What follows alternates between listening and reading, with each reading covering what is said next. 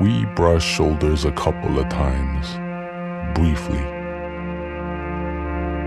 So I can still remember when you kissed me on the forehead for the very first time. It felt like a blackout. Time paused like a tape on record.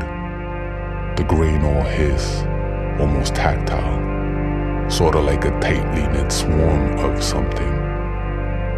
I was watching fighter jets doing pirouettes, securing the skyline.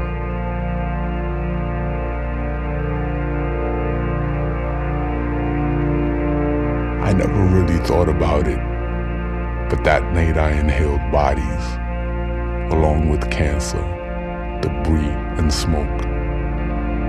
It was warm enough for me to have the windows cracked wide open, and the blend of beats coming out the box in my tiny-ass apartment bled into the sirens floating in from across the river. It felt like I was drowning.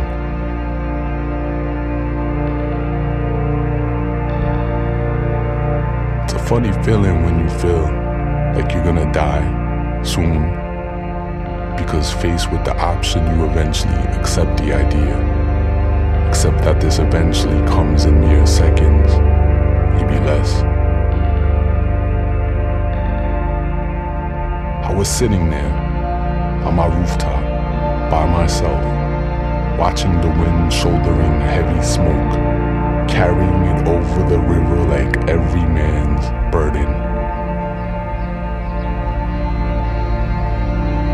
And then I saw it slowly eating Brooklyn, like a piece of chocolate cake. I woke up that day to papers falling from the sky, confetti and flames, and then I watched the plane disappear behind the building next to mine, to the right.